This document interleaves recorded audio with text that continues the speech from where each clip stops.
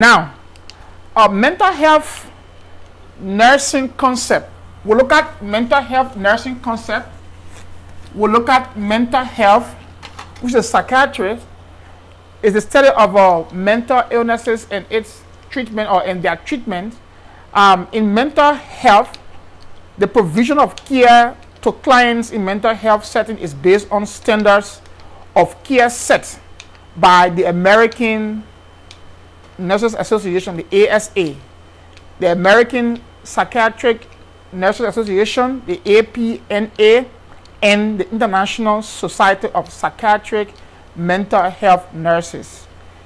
So these various bodies come together to set up the standards that we meet when we are providing mental health care or psych nursing care to our participants or to our residents or to our patients.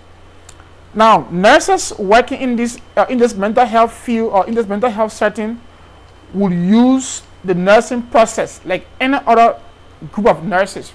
So whether you are a psych nurse, an OB nurse, med-surg nurse, we all use the same nursing process because it works for everyone. So we still go through assessment, we go through diagnosis or data collections, we go through planning, implementation, then we go to the evaluation to see whether what we did was correctly done, was done haphazardly, or was not even done at all. So these are things we look at. Now, nurses should use different methods to assess the client. Now, these methods include we do observation, we interview our patients, we do physical examinations, and we do teamwork to come up with our data. So the data will come up with help us to formulate our goals or plan for our patient. Then we go ahead, implement from there. We provide every necessary logistical support to our clients. That's how we achieve these goals as psych nurses. Now, under assessment, we look at the client's psychosocial history, the client's cultural belief, because culturally, mental health plays a major role. Culture plays a major role in mental health. In that, when mental health was first introduced, was first seen as a science to get treatment through a refined or a conventional method, there were so many myths surrounding mental health. So we progressed from those myths or those medical era up to the modern era. So we came from a long way. Now, even as we are today, other countries around the world are still fighting to reach to where the US and other countries in Europe are today. So we have to take into consideration our cultural beliefs and practices when it comes to mental health. We look at the spiritual and religious belief. How does the Muslim, the Islamic religion see mental health? How does Christianity see mental health? How Buddhism see mental health? These are all different means by which mental health is observed or is seen in different religious grouping and other things. Now, but all in all, our goal is to focus to provide a treatment to safeguard our clients when they are having mental health symptoms. Now, we look at the level of consciousness when it comes to mental health. We do what we call the MSE. The MSE is mental status examination. MSE is the tools we use to examine our clients in mental health. Now, what makes mental health a little bit difficult is that in mental health, we do a lot of case definitions rather than doing laboratory testing. In medical surgical nursing, our diagnosis is based mainly 99% on lab and other blood tests that we do. We do blood, urine, other lab values. Based upon that, they give us our diagnosis we come up with. But in mental health, majority of our clients in mental health, we get information from them through assessment, and that assessment is what we call the mental status examination, which is the MSE. Under here, We look at the level of consciousness. That's the first thing we look at here. The client level of consciousness. Now, the client, what's the client level? Is the client alert? So the first level, which is the highest, is level 1, which is alertness. Alertness. The client is alert. Now, under here, when the client is alert, that's the highest level. So you and I walking around here, understand that we have tests coming up, preparing for our test, meaning we are alert. That is alertness. So under the client is responsive, and the client responds fully to other spoken words, languages, and the client feels the environmental stimulus that are going to come and trigger the client. So when you can respond to spoken words, you know yourself, you know oriented 3 times 3 to yourself, the persons around you, the place you are, everything what you're going through, meaning you are alert. That is alertness. Then after alertness, then we enter what we call lethargy. The second level is lethargy, L-E-T-H-A-R-G-I-C, lethargy or lethargy, G-Y. It could be G-R as a noun, or it could be G-R-C as an adverb. Now, under here, the client is able to open her eyes and respond, but the client might be drowsy, or the client is drowsy. So when you can open your eyes and respond to spoken words or spoken language, but you feel drowsy, that case you fall under lethargy. And under lethargy, you are very quick to fall asleep. So the client might open their eyes, and the nurse will call the client, Nurse John Brown. Yes. Oh, how are you? I'm doing fine. Now you open your eyes to respond to someone talking to you, but your response is slower, and you go back into that mood, into that slow mood. That is what we call lethargy. Then we have stuporous. The third level becomes stuporous. Now, stuporous is the level at which the client is able to, the client can respond to painful stimuli. Now, in stuporous, when you call the client does not respond to voice commands, but the client responds to painful stimuli. When you pinch the client's skin, the client shake their hands and they move their body. When you pinch the client ear, the client feel the pains from the pinch on the ear. That is what we call stupor. So when the client is at stupor, or is in stupor position, or is in stupor state, the client cannot respond to spoken language, but they can respond to what? Painful stimuli. Now, then we have the last one, which is comatose. Then we have comatose. The fourth stage is coma. Now, when the client gets into coma, or when the client goes into coma, the client becomes unconscious and does not respond to painful stimuli. So in comatose stage, the client cannot respond to what? Painful stimuli. So the first one is alertness. The client can answer questions spontaneously and appropriately. What's your name? My name is Amadou Kone. Where do you live? I live in Pennsylvania. What do you do? I'm a nurse. Where do you work? I work at this place. Now, meaning you are alert and you can answer these questions spontaneously and appropriately, meaning you are alert. The second one is lethargy. In here, the client is able to open his or her eyes and respond, but drowsy and fall asleep. What's your name? Oh, my name is that is, you are actually going through lethargy. You can open your eyes, you will respond, but your response will be slower, and at the end of the response, you cannot utter the words. The next one is the stuporous. Stuporous, the client cannot respond to spoken words, but painful stimuli. The last one is comatose, which is the client is unconscious. Now, in comatose, we have two distinct things we look at in comatose. We look at the client could be in decorticate rigidity, or the client could be in decerebrate rigidity. Now, there are two postures the client assumes in comatose. One is decorticate, and decerebrate, and decorticate rigidity, and rigidity down here. So there are two kinds of postures the client will assume when the client gets into coma.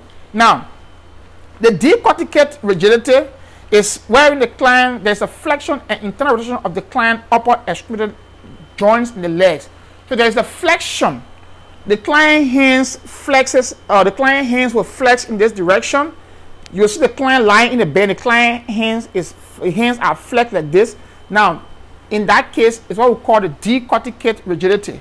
Now, when the client neck and elbow are extended in this form, that is decerebrate rigidity. So in decorticate, the client arms are flexed. In decerebrate, the client hands or limbs are extended. Those are the two postures that the client will assume. One of those two postures when the client is in comatose stage. Now, so we look at, so that was under the client level of consciousness. And like I said, under the MSE, the first thing we look at is the level of consciousness, is the LOC. Under the MSE, we look at the LOC. One is the LOC, level of consciousness. Here we have 5. We have alertness or alert. 2, we have lethargy. 3, we have stupor. 4, we have coma. And under coma, we have the decorticate and we have the decerebrate. So this was the first MSE, mental status examination. The first step is level of consciousness. Now, then the second one becomes, we look at the client physical appearance. Number 2 is the client physical appearance. Now, this physical appearance, it tells us whether our client is well groomed, the client appears appropriately dressed or not dressed. That's why, like where I work at a place where we have this participant that will go to meet them. We get a treatment plan, work on a treatment plan, set up their goals for them, get them their medication. So the first thing we do in our notes is you want to rate the client mood.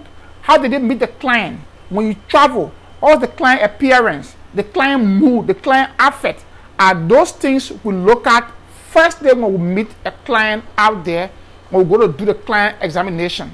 Now, so that's why we look at. Can you put everyone mute? Now, so we look at that.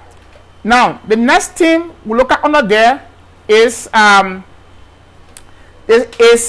the client physical appearance. Like I said, on the physical appearance, this include we assess the client voluntarily and involuntarily based on their body movement and their eyes contact. I'm sorry, that was the physical appearance. Like I said, we look at the client body, what the client is wearing. The client now from there we look at the client behavior. So after physical appearance, we look at the client behavior is the third one. The client's behavior.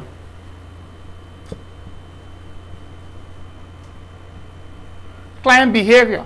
Under the behavior, we look at the client mood and the client affect under behavior.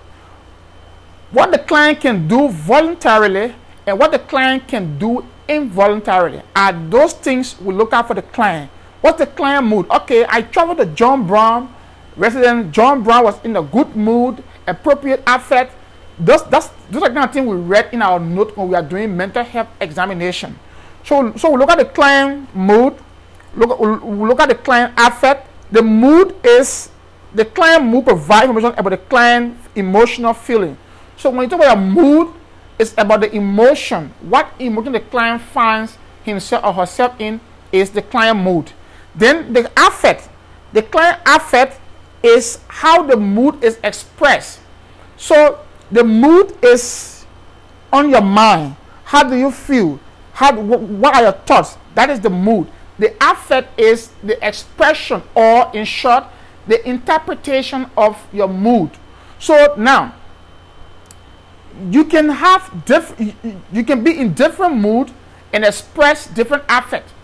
You can be in a sad mood, but you pretend that you're not sad. That becomes, your mood is different and your affect is different. Normally, human beings should, when we are normal to societal norms, we should be able to exhibit mood along with our affect. When you are standing somewhere and there's an accident occurring, what is the mood you're going to be in? You'll be in a sad mood. And when you're in a sad mood, how do you stay? Fold your arm, do like this, or you put your hand behind you and you're like shaking your head. So that becomes appropriate affect, and the mood and the affect, they are appropriate or they are in line. Now, But in mental illness, our client's mood and affects are not the same in some cases. Take for example, the client heard that the parent is dead. Instead of the client crying, the client began the client began laughing. Now, the laughing in there, it is not appropriate because the client has been told a sad message. Normally, such a message will disturb our entire day and it will bring us into a sad mood.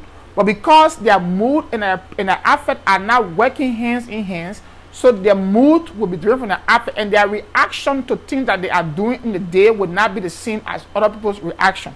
That's about the behavior of the client. Now, then, under the client, then we look at the client cognitive and intellectual ability.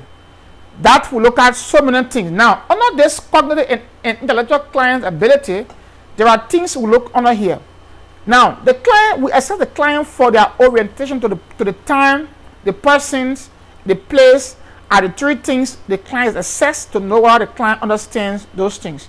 The client orientation to the time. You ask the client, what's the time? What year? What's today's date?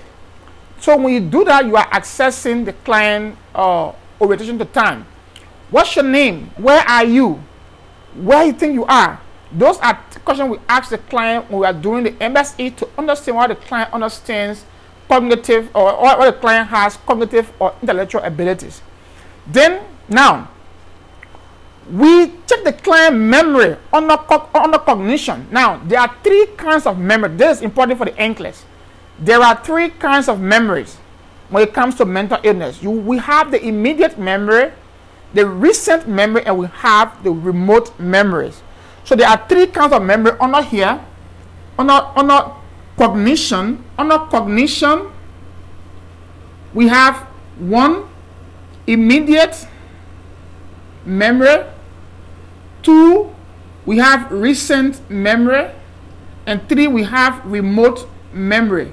The remote memory. Now, under behavior remote, I said we have two things. We have the affect and we have the what? We have the mood and the affect under behavior. Under cognition, we have immediate, recent, and remote memories. So I want to remember these things like how I'm saying, because the NCLEX can bring these things a lot when it comes to mental health and even some other fundamental questions. Now, there are three kinds of memories. The immediate memories. You ask the client to repeat series of numbers or list of things after you. Tell the client, can you say this? Yes. My name is Amadou. My name is Amadou. I'm from Liberia. I'm from Liberia. I'm a nurse. I'm a nurse. Now, if the client repeat those things after you, the client is having a recent memory, meaning the client recent memory is correct and is in tight. Then we look at, then that is the client immediate memory. Now, the recent memory, you ask the client to recall recent events, such as like what soup did you eat this morning? What did you have for dinner? Now, if the client can tell you what they had for dinner, the client understands, or the client has a recent memory. Okay, so what car did you drive to come to the doctor visit? What did you eat lastly? Where did you come from? Where do you live? So those are recent memories. Those are questions we ask about recent memories. Then we have the remote memories. The remote memories is the memory the client has that we ask the client to state a fact from their past experience. Who was the president of the U.S. when you came to the U.S., since you say you're from Liberia? Or when you came to the U.S., who picked you up from the airport? Or when you began school in this country, which school did you go to first? Or where did you earn your first degree? What car did you drive when you started to buy a car in the U.S.? What was the first car? What was the name of a high school instructor? Who was a favorite high school author back in the days? Who is your greatest of all time musical icon? Who do you think is now? Those questions bring back the client memory. If the client has that memory intact, which is the remote memory, meaning the client has a good remote memory. So those are the three kinds of memory. We have the recent, the immediate, and the remote. The immediate is we ask the client things to say after us, to repeat what we say. The recent one is what the client did like 1 or 2 minutes or 3 hours or 4 hours ago, or like the same day. The remote memory is the client has to record past occurrence or past event. If the client can do that, the client has their past memory intact. So these are things we do for the client. Then we look at glaucoma scale. Now, for this glaucoma scale, the examination is used to obtain some baseline assessment data for the client level of consciousness. If the client is under comatose, then we do the GCS to evaluate the client level of consciousness or the client coma. Now, the highest value for this coma scale is 15. 15 is the highest value for the glaucoma scale, and the lowest value is 3. So the higher value is 3. I'm sorry, the higher value is 15. The lower value is 3. Now, a score of 7 or less indicates a client that is in coma. So any score of 7 or less, this client is in coma. So anything above 8, anything from 8 upward, the client is good. So a client who is in coma, who cannot respond to painful stimuli, who cannot talk, who cannot respond to spoken words, that client is in comatose, and that client is below 7 or on the glaucoma scale. Now, then we go ahead. Now, so we go ahead and look at, after we review those MSE, then we look at the client mental health diagnosis. Now, when it comes to mental health, like I said, our diagnoses are based wholly and solely or hugely on our case definitions. Now, these case definitions are linked, or we get them from a book called the DSM. DSM is Diagnostic and Statistical Manual. DSM is the book we use to look up the client diagnosis. That is what we call the DSM. So they have various categories. When you hear DSM-4, DSM-5, it's like you're talking about like how you have iPhone 7, iPhone 8, iPhone 9. So every time the book is reviewed, it comes with different number of revision. So DSM-4, DSM-5, TR, those are all different kind of version of the book of the same DSM. So DSM, the DSM is just our whole book that we use to look out mental illnesses when we are doing diagnosis. Now, under here, there are strategies that we look out for mental health setting to treat mental patient. We look at 1, counseling. We do counseling to help create stability for the client who has mental problem. We do milieu therapy. Under this milieu therapy, we orient the client to the physical setting. We identify rules and boundaries for the client, and for the setting, we ensure a safe environment for the client, and we also assist the client to participate in appropriate activities. Those are the constituencies that contains in the milieu therapy. Milieu therapy, these are the things look at under milieu therapy. It's MILIEU.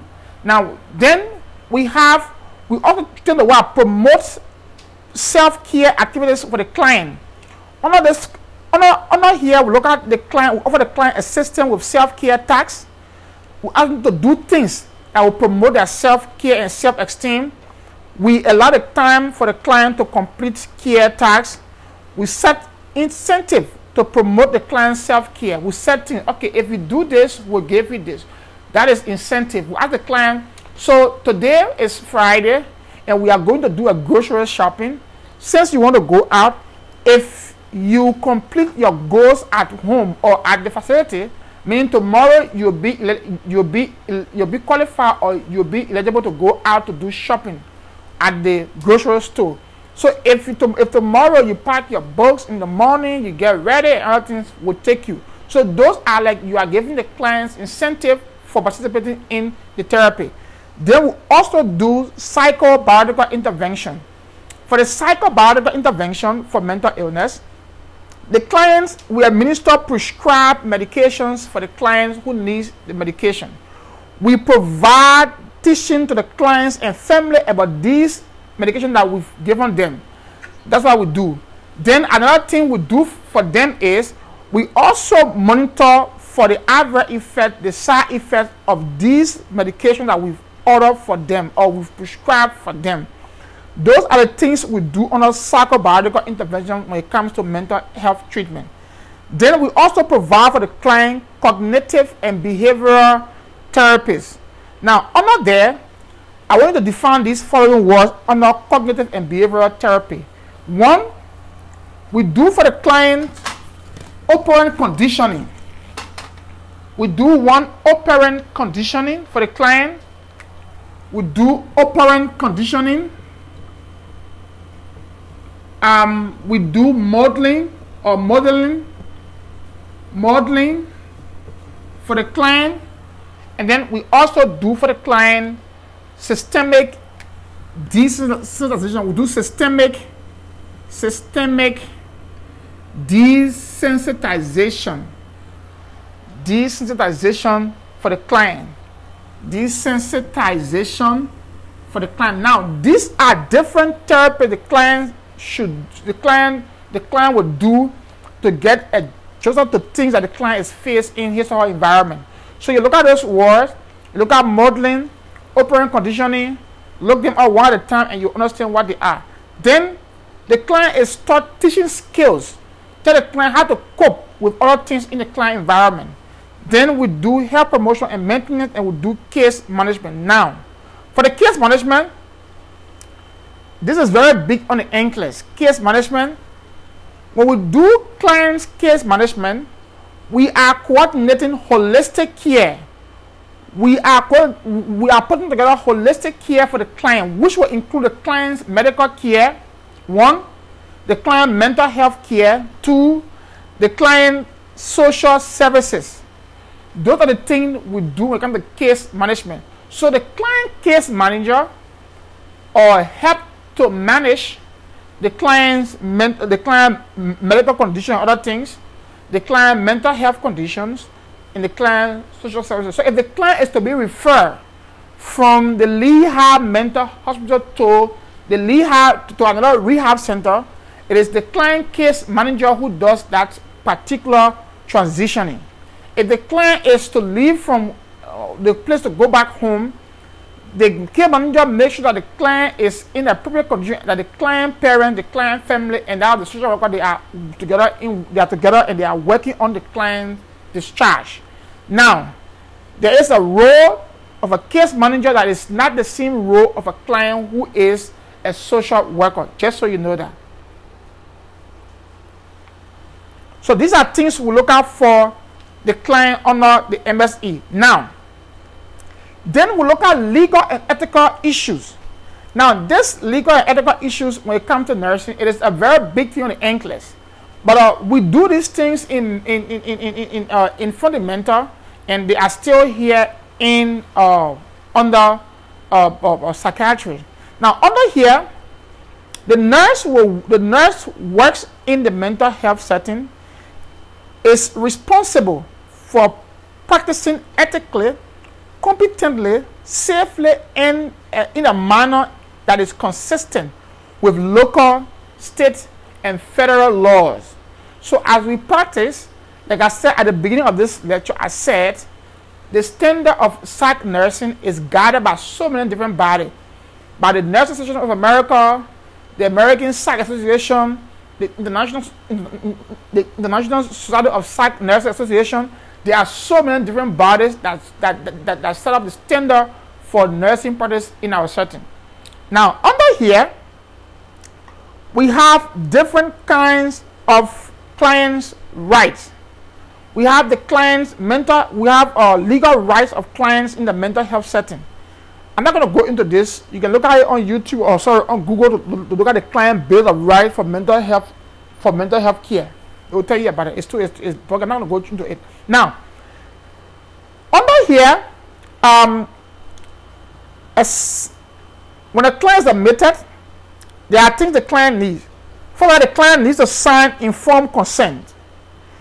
The client needs to sign informed consent. The client also has very specific rights, including informed consent, confidentiality, rating plan of care, communication, provision of adequate interpretation, care provided for the client to promote the client dignity, the client freedom, the client site advance directive, we got the client least restrictive intervention. Those are things we look at for client when the client is under our care. So there are all legal issues that the client look at specifically. Now those legal issues, we say there are some legal issues regarding health care that are decided in the court using a specialized civil category called the tort law. So we use the tort law to decide on some legal issues pertaining to the client. Then we have other ethical principles. Now, go to your student's book and review those various ethical principles under like advanced directive, under what we call the tort laws, the advanced directive, the Good Samaritan law. Look at all those laws under your standards and know what they are and what each one of them means. Now, then we have few ethical issues when it comes to nursing setting. One, we have beneficence. Beneficence is an ethical guidelines, or is an ethical guideline that qualify that says the quality of doing good can be described as charity. So a nurse who helps a newly admitted client who has a psychotic disorder to feel safe in the environment, that is beneficent. So the client has disorder of the client has a psychotic disorder. The client does not feel safe in the environment. The nurse helping the client to feel safe in that environment is an example of beneficence for the client. Now, then we have autonomy. Autonomy is when the client is able to make decisions on his or her own. That becomes autonomy. Autonomy. Now, it's when the client has the right and is able to make decisions on his or her own. That becomes autonomy. Now, under here, then we have justice. Justice is the fairness. Justice is about fairness. Fairness when it comes to handling client activities. So what we give to a client who is poor but is at the facility to treat the client headache, a client who is a millionaire should receive the same treatment if they pay the same amount of money. If the client came to the hospital and the client has a particular condition and the client is charged, another client who has money, who is wealthy, should be charged the same amount. That is fair. That is what we call justice. Then we have fidelity.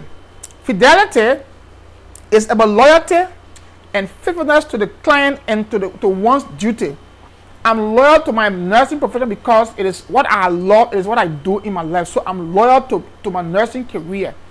So because of my loyalty to my nursing career, I still I ask the nurse, okay, so an example of this could be a client asks the nurse to be present when he talks to his mother for the first time in a year. The nurse remains with the client during this interaction. The nurse is showing fidelity in that case. Then we have veracity. Now this is about the truth, telling the truth, veracity. No matter how hard it is, when a client has a diagnosis, the nurses and other people who are charged to tell the client what happened to them, they must go ahead and tell the client exactly what happened to them. They cannot lie to the client. They must tell the client the reality. Example is, the client states, you and that other staff member were talking about me, weren't you? The nurse truthfully replies, we were discussing ways to help you and relate to the other client in a more positive way. That becomes veracity, which means saying the truth but nothing but the truth. These are things we look at under these principles and understand the meaning when we are working for our client in the facility.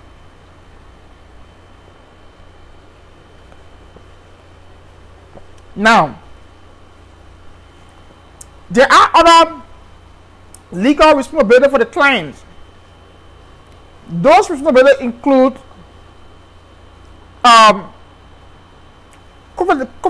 confidentiality. When we are providing care for our participants or our clients out there, we want to uphold the virtues of confidentiality. The client's right to privacy is protected under the HIPAA rule that was formulated in 2003. Now, this HIPAA rules was formulated in 2003 to help to safeguard the client's privacy as they are out there receiving care. It is important to gain an understanding on the state you're in or the federal law regarding confidentiality as a nurse.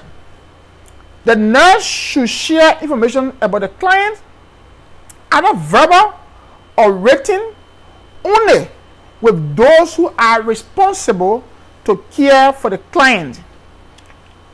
In that case, that is not breach of confidentiality, but all in that is regarded as breach of confidentiality. So only the clients who provides a consent should the nurse share information with other persons not involved in the client treatment plan. So if the client tells you, give my HIV/AIDS result to that nurse who works on the wall, or to that guy who works on the wall, or who comes to me, it is the right of the client to request that. If the client says that, the nurse should recognize and go by the client demands. That's the client wish, and the nurse should be able to execute that particular client's wish at a time.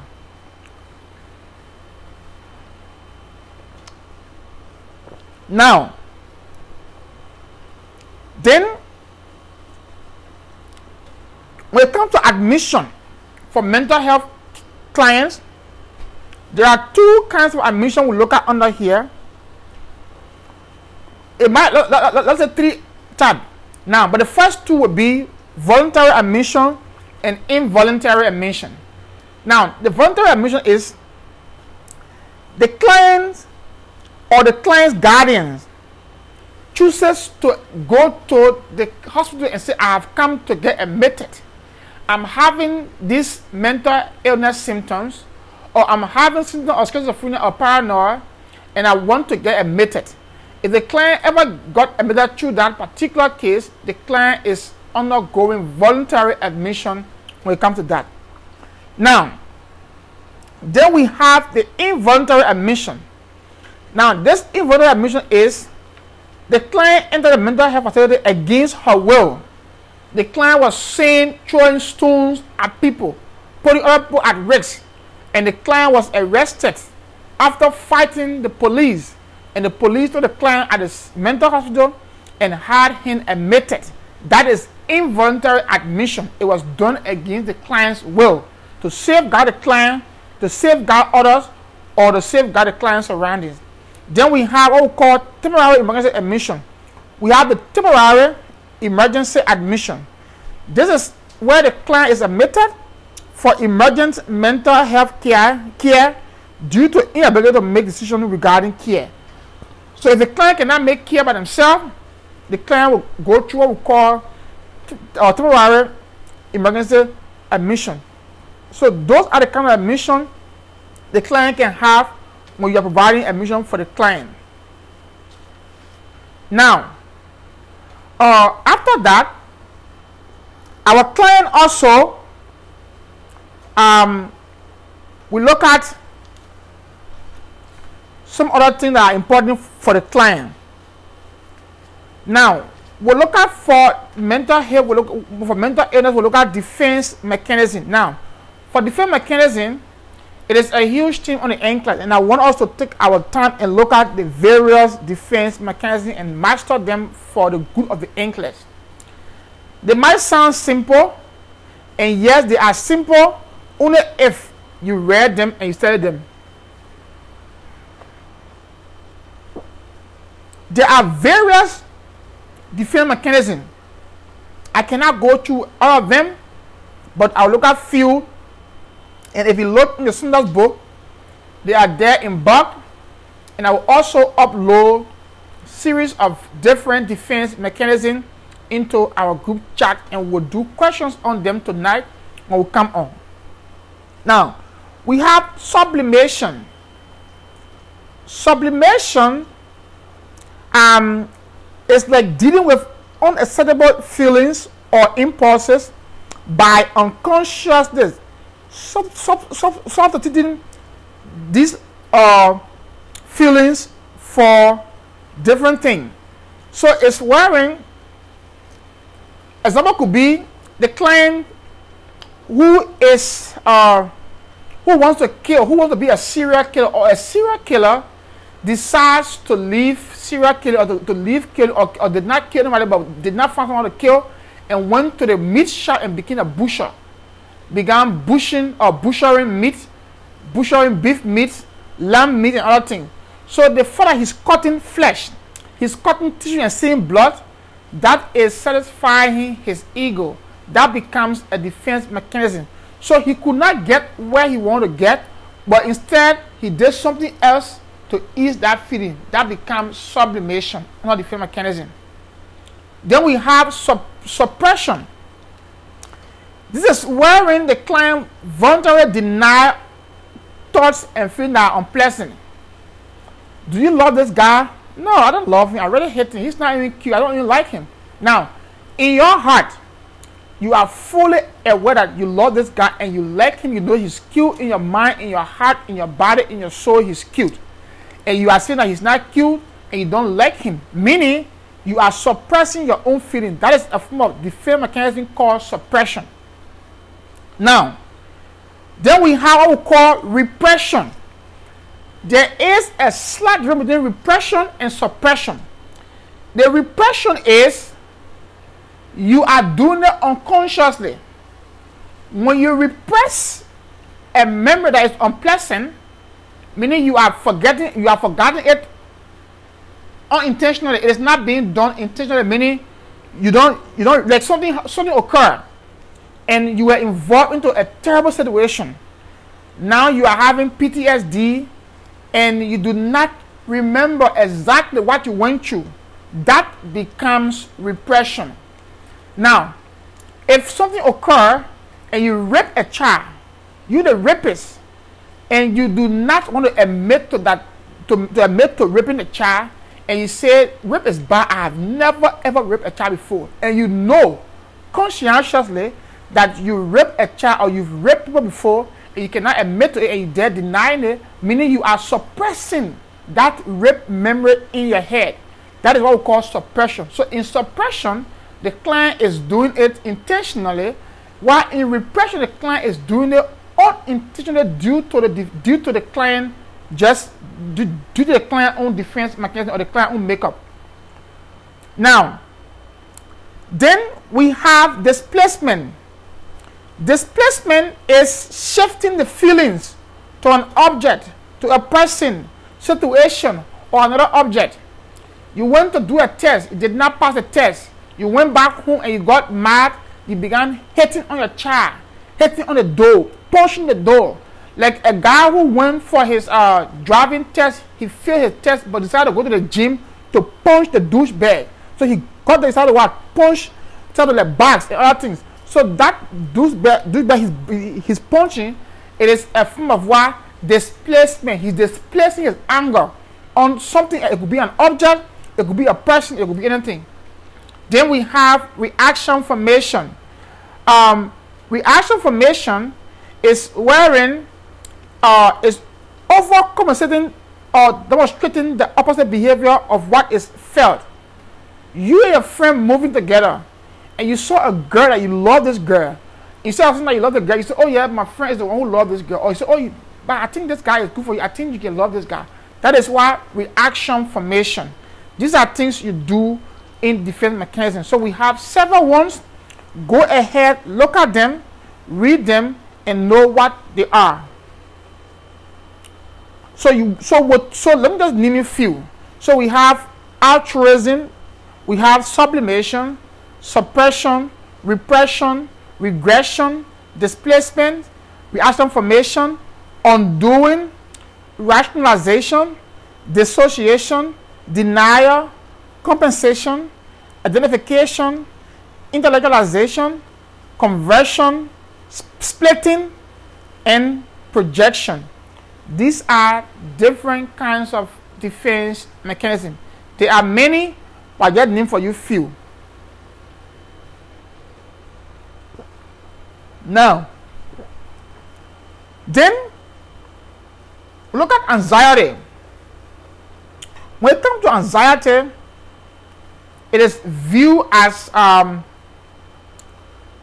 anxiety is viewed on the continent with increasing levels of our ability to not function. So with anxiety, sometimes we cannot function. Now, despite we need it to function, but at a certain level, when it has surpasses the level, that it should not be at, meaning it has reached the optimum or the maximum point, it passes that point, meaning we cannot function anymore. So it should go ahead, it should be able to increase to a particular level. At a certain level, it should not pass that level. Once it passes that level, definitely we cannot function. Now, so we have different kind of state when it comes to anxiety. We have different kind of state when it comes to anxiety. One, the normal state. The normal state is when a healthy life force that is necessary for survival motivates people to take action. That is normal anxiety, and that's why we all need. So take for example, right? Under here, let me give you an example under anxiety. So we have the normal anxiety.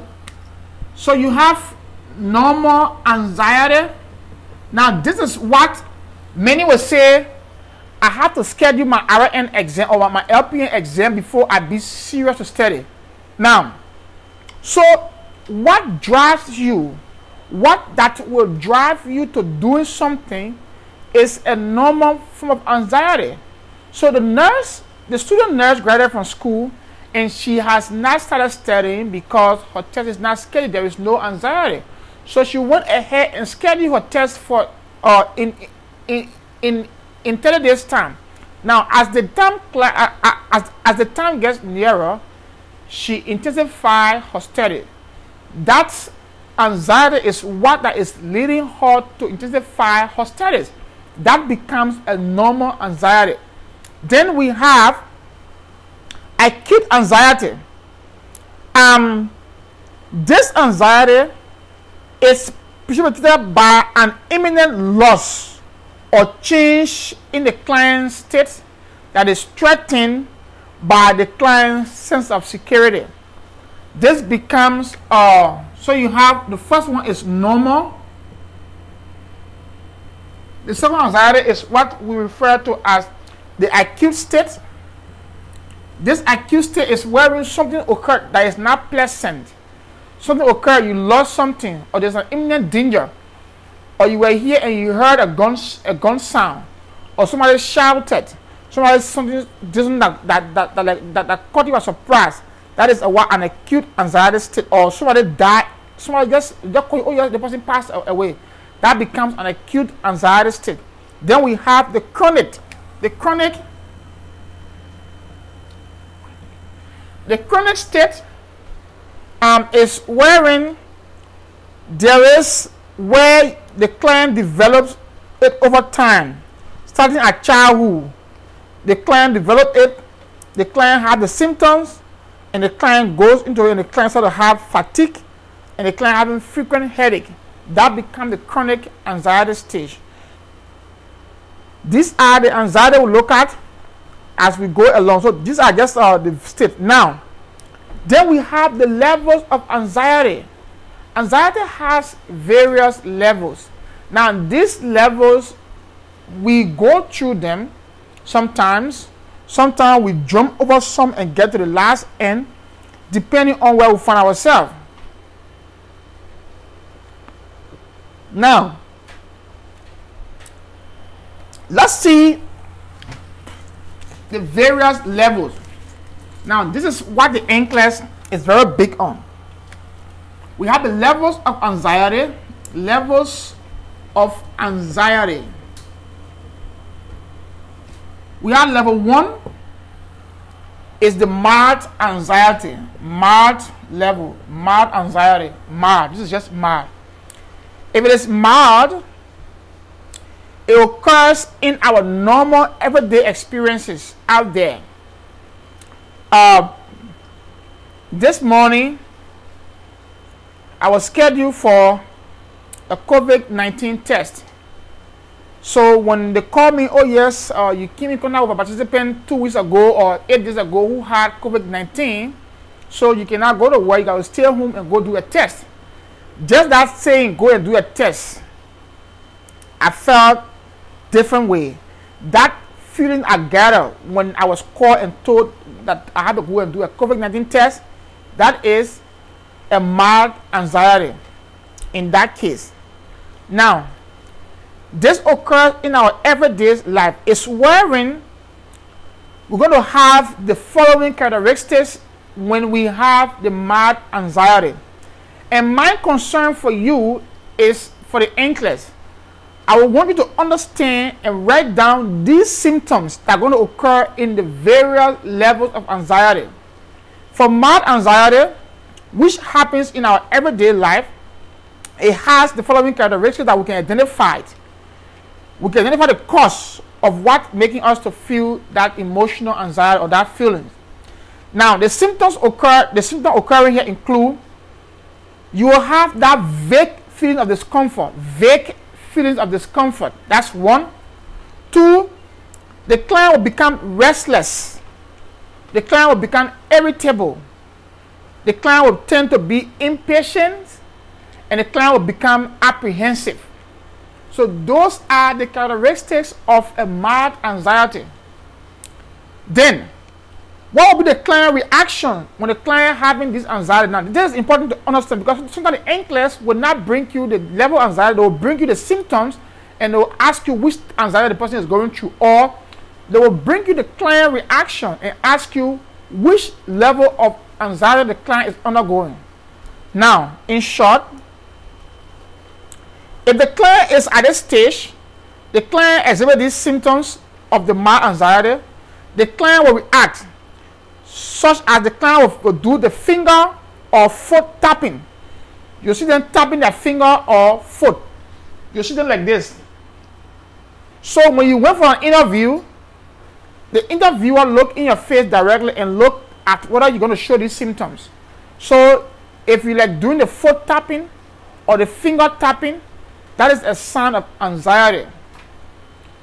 Or lip chewing. Chewing your lip. Chewing your teeth. Those are symptoms for what? Those are behavior that someone who has mild anxiety will show when they are going through mild anxiety. So they are doing those things because it helps to relieve what they are going through. So that's why they are doing it. So they do the lip smacking, the lip biting, the finger tapping, the foot tapping. Just sometimes they do it and you see them racking. Those are things they do to ease their emotion. Then we have the moderate level of anxiety. The second one is the moderate. So if it is above mild, it goes to moderate. In moderate anxiety level, it occurs when we cannot manage our mild level. If the mild level becomes unmanageable, then we move to what? Moderate levels. At the moderate level, this slightly reduces the client perception, how the client understands things. In this case, the client can still solve problems, but their perception, their understanding are getting narrower, are closing up. So at this point in time, if you tell the client something, the client ears are open, but the client cannot listen. The client eyes are open, but the client cannot see. That's when people are going to say, but I was telling you something, why you didn't hear me, you didn't understand me. Your ears are open, Your eyes are open, your nose are open, but you cannot see, hear, or smell when you are having a moderate anxiety. And yet still, you still have a better decision-making process. You can still make decisions, you can still solve problems in the moderate state. Now, under here, the client will show the following characteristics as symptoms for moderate anxiety, which include: 1, the client cannot concentrate appropriately. The client will get very tired. The client will keep pacing, walking up and down, pacing, showing these signs. The client will also have high-pitched voice. The client will talk loud, or start to shout. The client will have voice tremors. The client's voice is not normal. Their voice becoming muffled. Their voice is trembling. The client will have shakiness. They will become shaky. The client will have increased heart rate, tachycardia. The client will have increased breath rate or increased respiratory rate. The client will report some other somatic symptoms, which will include headache, backache. The client will feel urinary urgency. The client will want to go to the bathroom to use the toilet. The client will go into insomnia. These are all somatic symptoms. They are not real. Somatic symptoms mean that these symptoms do not have medical origin. They are not real. But because of the state of anxiety we find ourselves in, these symptoms come about. They come out. You want to urinate. You want to pass too, because your bowel has been exposed to hormones that have irritated us to that state. Those are things you're going to see in here. When the client has these conditions or these symptoms, the client will report these symptoms. The client has this type of anxiety, usually benefit from the duration of others. So the client, these are things the client you observe in the client when the client has a moderate anxiety. Then we have the severe anxiety. In a severe case,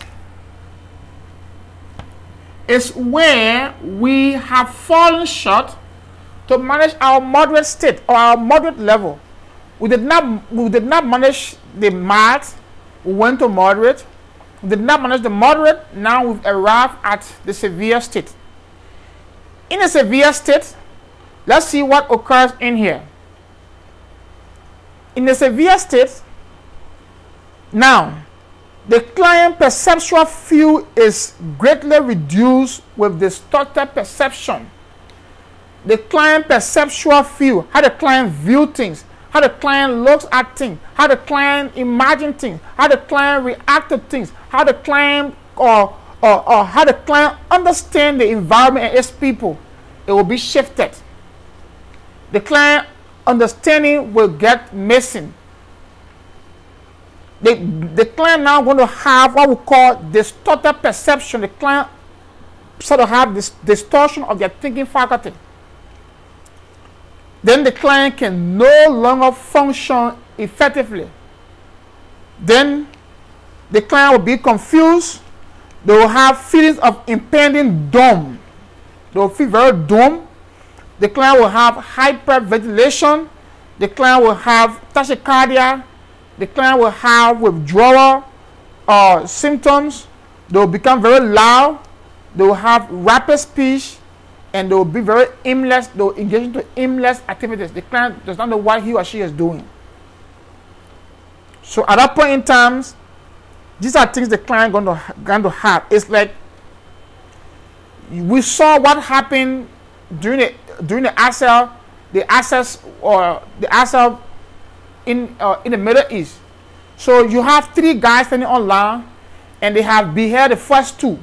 What state of humor you think the last guy who is waiting to be beheaded will be in at that stage?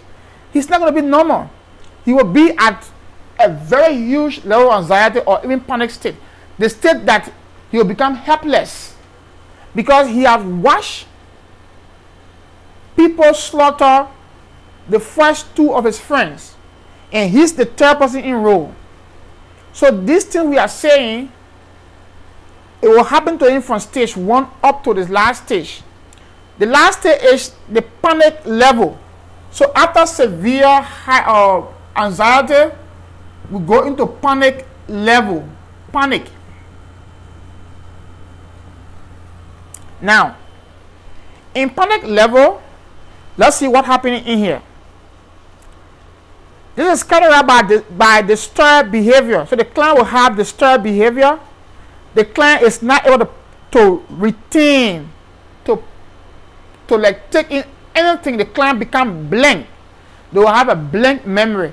They cannot retain, they cannot take in anything memory-wise when the client is at panic level. The client will experience a very extreme fright or horror. The client will have this horror feeling or this particular frightened feeling. The client will, like, they are so afraid, they'll be frightened. And the client will become very much hyper. They will have severe hyperactivities or flight. At this point, the client will want to escape.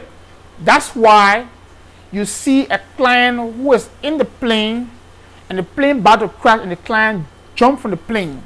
Or the client is in a tall story building and the building is gutted with fire and the client jumps on the 109th floor. Because at that point in time, the client has gone through from mild anxiety to moderate to severe, and the client is now at panic level. The level at which the client cannot do anything, the client cannot perceive, and the client memory is black. So in that case, the client only wonder why to flight. The client has gotten frightened, now they just wonder why flight or to escape. So they're going to do anything to escape the scene. Even if it will still kill them, they will do it. That's where they're going to be. At this point in time, the client can become stiff. The client is immobile. Have you observed when a car is about to hit somebody, the person becomes stiff, the person cannot move because the client will try to, they will apply effort. But when the vehicle or when the moving object reaches next to them, that is the panic level. They become so stiff and immobile, they cannot move. That is when they are having these symptoms. And lastly, the client will lose their speech, they can't talk, their pupils will get dilated, the client will have severe withdrawal, the client cannot sleep, the client will have delusions, and the client will have hallucination in the mental health setting. These are things the client is going to experience when the client is undergoing this level of anxiety. Now, it is important that we know these levels and know the characteristics for this level and know what can we do in each and every one of these levels. Now, I will look at the nursing intervention for these levels. Now, for mild to moderate anxiety, if it is mild or moderate, we use active listening to demonstrate willingness to help. So if the client if you have a client that is undergoing mild to moderate anxiety, the nurse should use active listening to help the client solve their problem. The nurse can also use other communication techniques such as open-ended questions, giving broad opening, exploring, and seeking clarifications. All these things can help to calm the client down, most of it when the client is having some mental condition. We encourage the client to express their feelings, to develop trust, and identify the source of anxiety. That is what we do to help the client. A client who is having severe to panic level anxiety, this client must be provided an environment that will meet the client's physical and safety needs in general. This client we should remain with the client, any client who is having now. The goal in there is to provide trust. We cannot leave a client who is experiencing these things and go anywhere. Now, The English is good at asking this question. They'll say a client is experiencing shakiness. The client is experiencing the client is experiencing rapid speech, or the client's voice has changed. They're having muffled voice. Their speech is rapid, and the client is having urinary urgency or urinary frequency. Or they'll give you the symptom. They'll ask you what would the nurse do? A, the nurse should run and call for assistance. Now, in that case, no. If the client is having this symptom and the client falls under severe to moderate or severe to panic level anxiety, the nurse should remove the client, or else the client can harm himself or herself.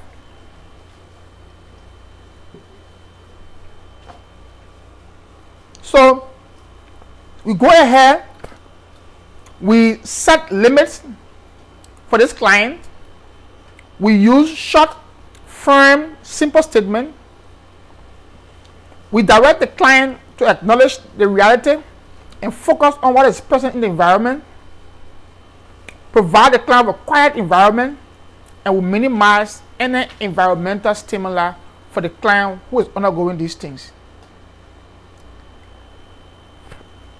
These are things the client would do for us to keep in touch with the client. Any question? Now, so we look at we look at these therapeutic tools. Now, these are important therapeutic tools that I want us to look at. Take a look at them and take a look at how we work towards them. Now, when it comes to therapeutic tools, what can we do when our clients are faced with certain disorder, like phobia disorder, like panic, like other stress disorder? What can we do? There are things that we do that are just therapeutic. So we'll look at one. The first one is free association. Free association. Now, under here, this is this falls under psychoanalysis, and psychoanalysis has a deep root into psychology, the school of thought that is linked with our Sigmund Freud, one of the psychologists that we read about in school. Now, Sigmund Freud had different ideas, but that's not our concern. Our concern is the tools, or our concerns are the tools that were developed under the psychoanalysis or the psychoanalytical theory. These are psychotherapy and behavioral therapies that we use to help our clients. Now, one is free association. It's a tool which is the spontaneous, uncensored talking of whatever comes to the client's mind. So the client goes for therapy, the client takes it, the client is emotional, something hurts the client's feelings, and we want the client to get ease, to get calmed down. So the client will go ahead and do what we call free association. It is wherein the client take a seat and sit down and verbalizes everything that comes to their mind or in their mouth to say. They do not censor their wording. They do not mince their words. They do not economize their words. Their words from their mouth are what's on their mind. That is what we call free association. So they are talking exactly to clear up their mind, to clear up their emotions. That is about free association. So when that is done, they get calmed down. Then we have dream analysis and interpretation. Dream analysis and interpretation. Freud said this how to do with our unconscious mind. When you are sleeping and you are dreaming, those dreams we have are what Sigmund Freud talks about when he says we have an unconscious mind that controls our life. So that becomes what we call the unconscious mind. Then a tool what is what we call transference. Transference, I talked about it a few days ago. Now, transference is like the feelings the client has developed towards the therapist. So the patient developed a feelings towards the nurse. while they were having a professional relationship, simply because someone else from somewhere treated the patient badly, so the patient have the same feeling against another nurse who has never seen him before. That becomes transference. From the patient to the nurse is transferring. Now, if the nurse takes her feeling from outside to the patient, that becomes counter-transference. This is counter-transference. So we have transfer and counter-transference in among these therapeutic tools. Another ones include the defense mechanism. All of them are all under therapeutic tools that we use to do things that either unconsciously or consciously.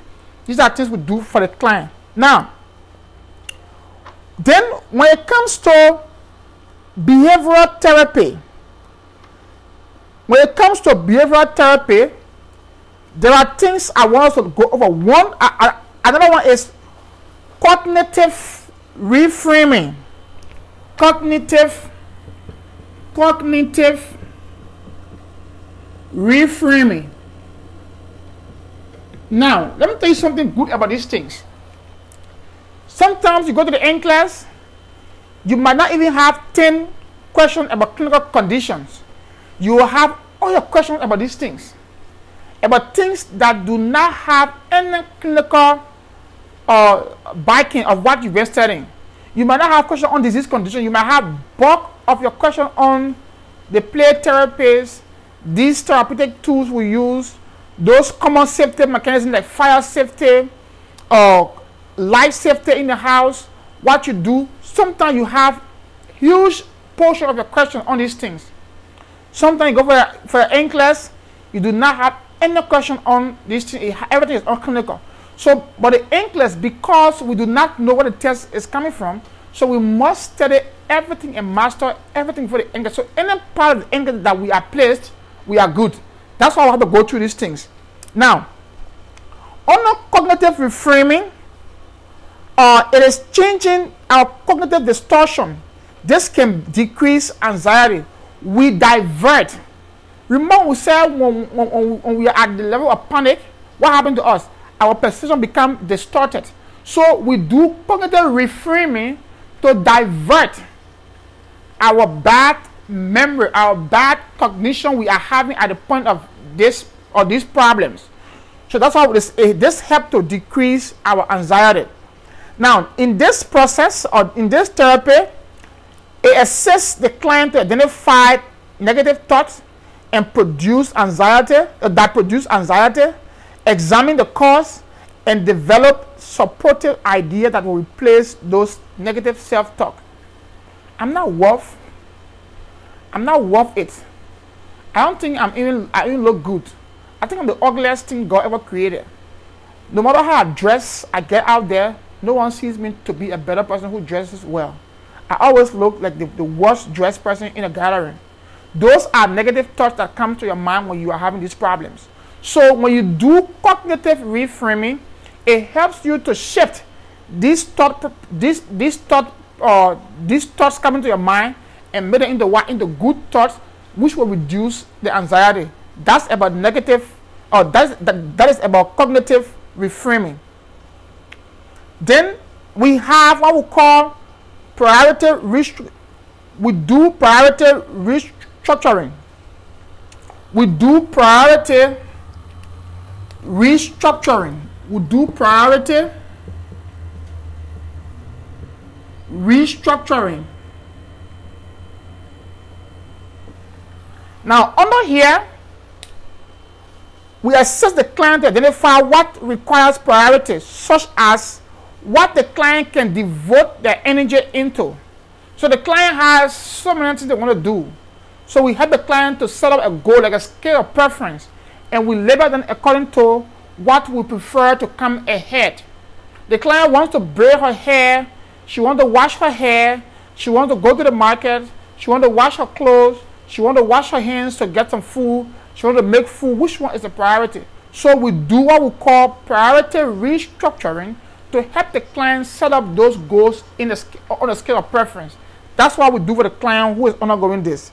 Then we do journal keeping for the client. Journal keeping is wherein we write down the client's stressful events. What can stress the client up?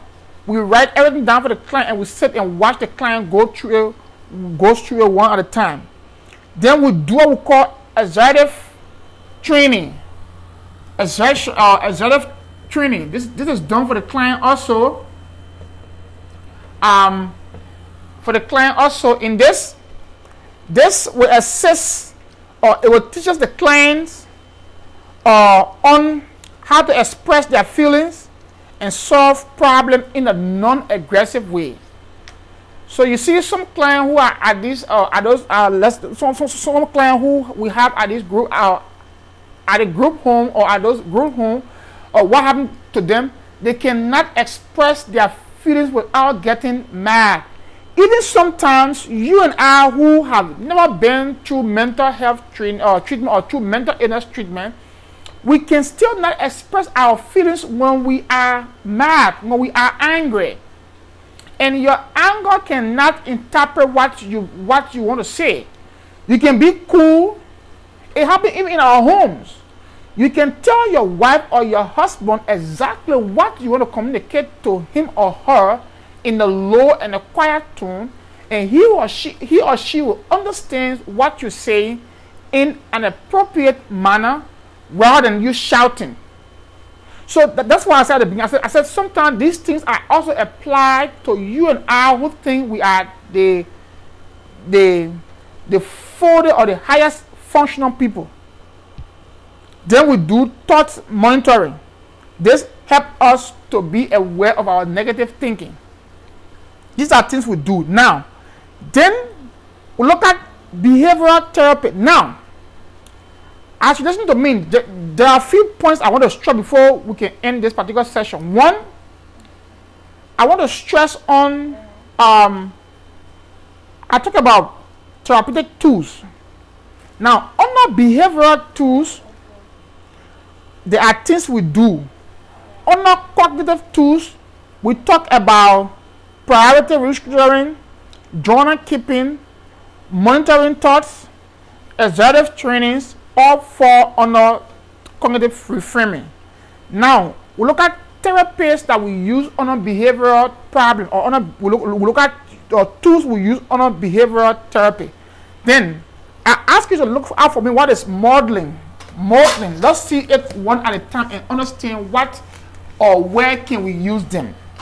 One, modeling. Modeling is a tool we use. When do we use modeling? Where do we use modeling? How is modeling helpful to us when we are dealing with our patients?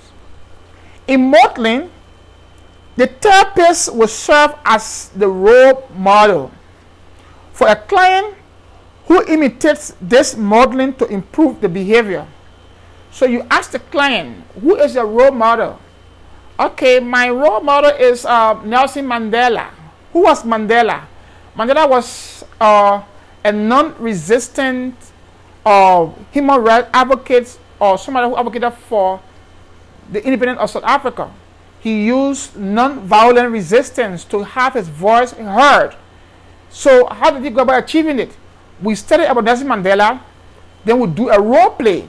So the therapist will be acting as Nelson Mandela, and the client who is ill will come in and will imitate everything the therapist will do. In that case, it's like the patient is modeling his behavior into a good behavior, leaving those bad behavior, getting into a new self behavior that will help to change their life. That's about modeling. In this modeling, it can occur in an acute care milieu, therapeutic milieu, to help the client to improve interpersonal skills. The therapist will demonstrate appropriate behavior in a stressful situation with the goal of having the client imitating the behavior. So in short, in modeling, the client imitates a behavior. of a person that they love, that they regard as a role model. So that's what happened in the case of modeling. Then we have operant conditioning. 2. Operant conditioning. In operant conditioning, it is wherein the client receives positive rewards after doing something that is good. So in here, this positive reward is also called positive reinforcement. Take for example, a client received a token for good behavior. Your child went to school, your child got his grade sheet and he got A's in all his tests. He performed excellently well. When he got home, what did you do for him? You took him to Chuck E. Cheese the next week, or you took him to the theater to watch his favorite movie. That is positive reinforcement. So the more the child will do the good behavior, the better services the child will receive. So that becomes what we call operant conditioning. In operant conditioning, it talks about the client reinforcement. How can we do positive? Now, we have two kinds of reinforcement. We have negative and we have positive reinforcement. The negative reinforcement is the client is doing good things and we give the client token to increase the client good things that they are doing. Now, the negative reinforcement is wherein the client does bad things and we do something that is not, that the client does not like, to shift away, or we cut off something the client would like to change their behavior. Example is, we set rules that if anyone do their chores correctly, they will watch television at night by 10 p.m. Some clients did their chores, some clients did not do their chores. So the ones that did the chores watched the television by 10 p.m. The ones who refused did not watch television by 10 p.m. So the ones who refused, did not do it, we carry on what we call negative reinforcement. The ones that agree to do their chores and are watching the TV, they are watching the TV. That TV watching is referred to as the positive reinforcement. So they fall under operant conditioning. Then, under that we have systematic desensitization. We have, the third one is systematic desensitization. Sensitization. Under here,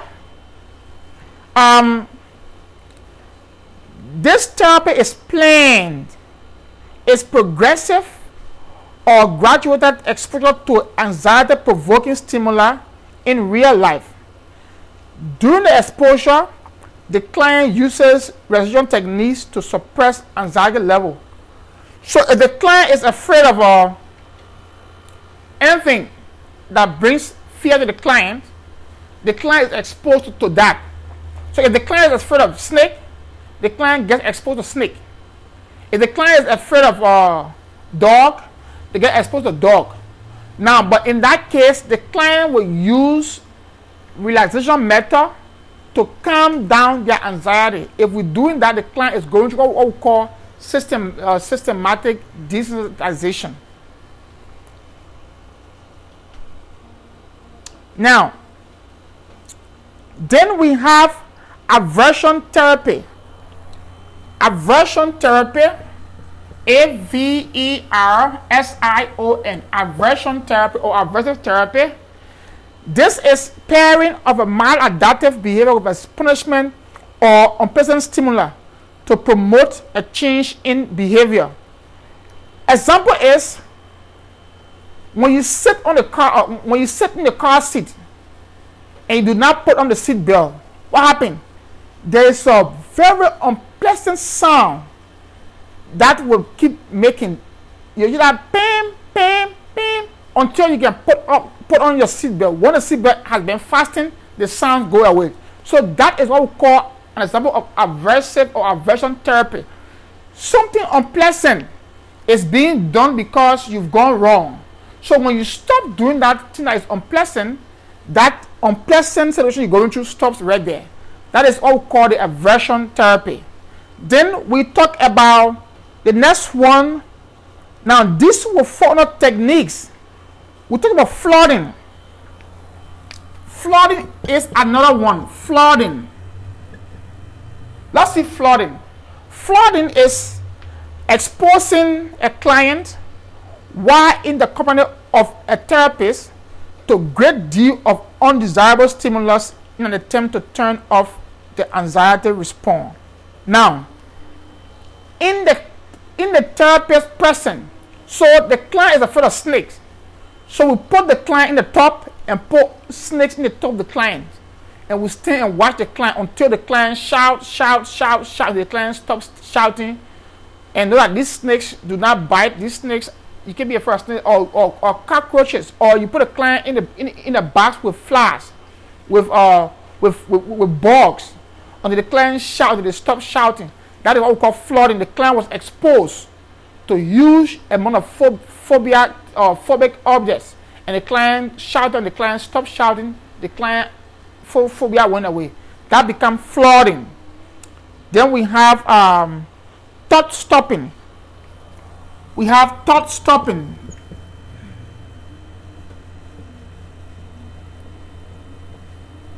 Thought stopping. Thought stopping is wherein we teach a client when negative thoughts or compulsive behaviors occur, you tell the client, you shut the client, you tell the client stop. Or what we do sometimes, we take a band, like a band of rubber, right? A band. Now, the client put the band on their hand, and as the client have some compulsion, and the client does the compulsion, you pinch the client hand, or you lift the band and release the band smash the client finger, and the client stop producing the compulsion. That's what we call thought stopping. Now let me just make this easier for us to understand. Now what I want for you to do is this. Now we tell the client compulsion is over and over action. Over and over action in doing something. Now, the obsession is the thought. The thought becomes the obsession. Then the action becomes the compulsion. So that's what we do for the client. So the client put this rubber around the head like this. Now these are done for clients who involve into OCD, obsessive compulsive disorder. So this client always playing with his ear or cleaning his ear, like dirt in his ear. Every time he sits, you see him with a towel or a tissue cleaning your ear, like he has dirt in your ear. He has done it until this whole side of his ear is now dark in complexion because he keeps knocking the ear. So we take a band, put it around his head. We sit next to him and see him. The moment he started to knock his ear, we pull this band and release it.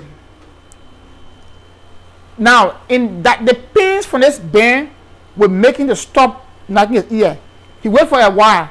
After a few minutes, he goes back doing it again. When he starts to do it, you pull the band and release the band. So this continual reminding him will make him to keep stopping. That is what we call thought stopping. So all these tools are used to create stability into our clients who are having this stressful disorder and other things in their lifespan. So we're going to stop here, and now you can go ahead, look at those words. You find those words.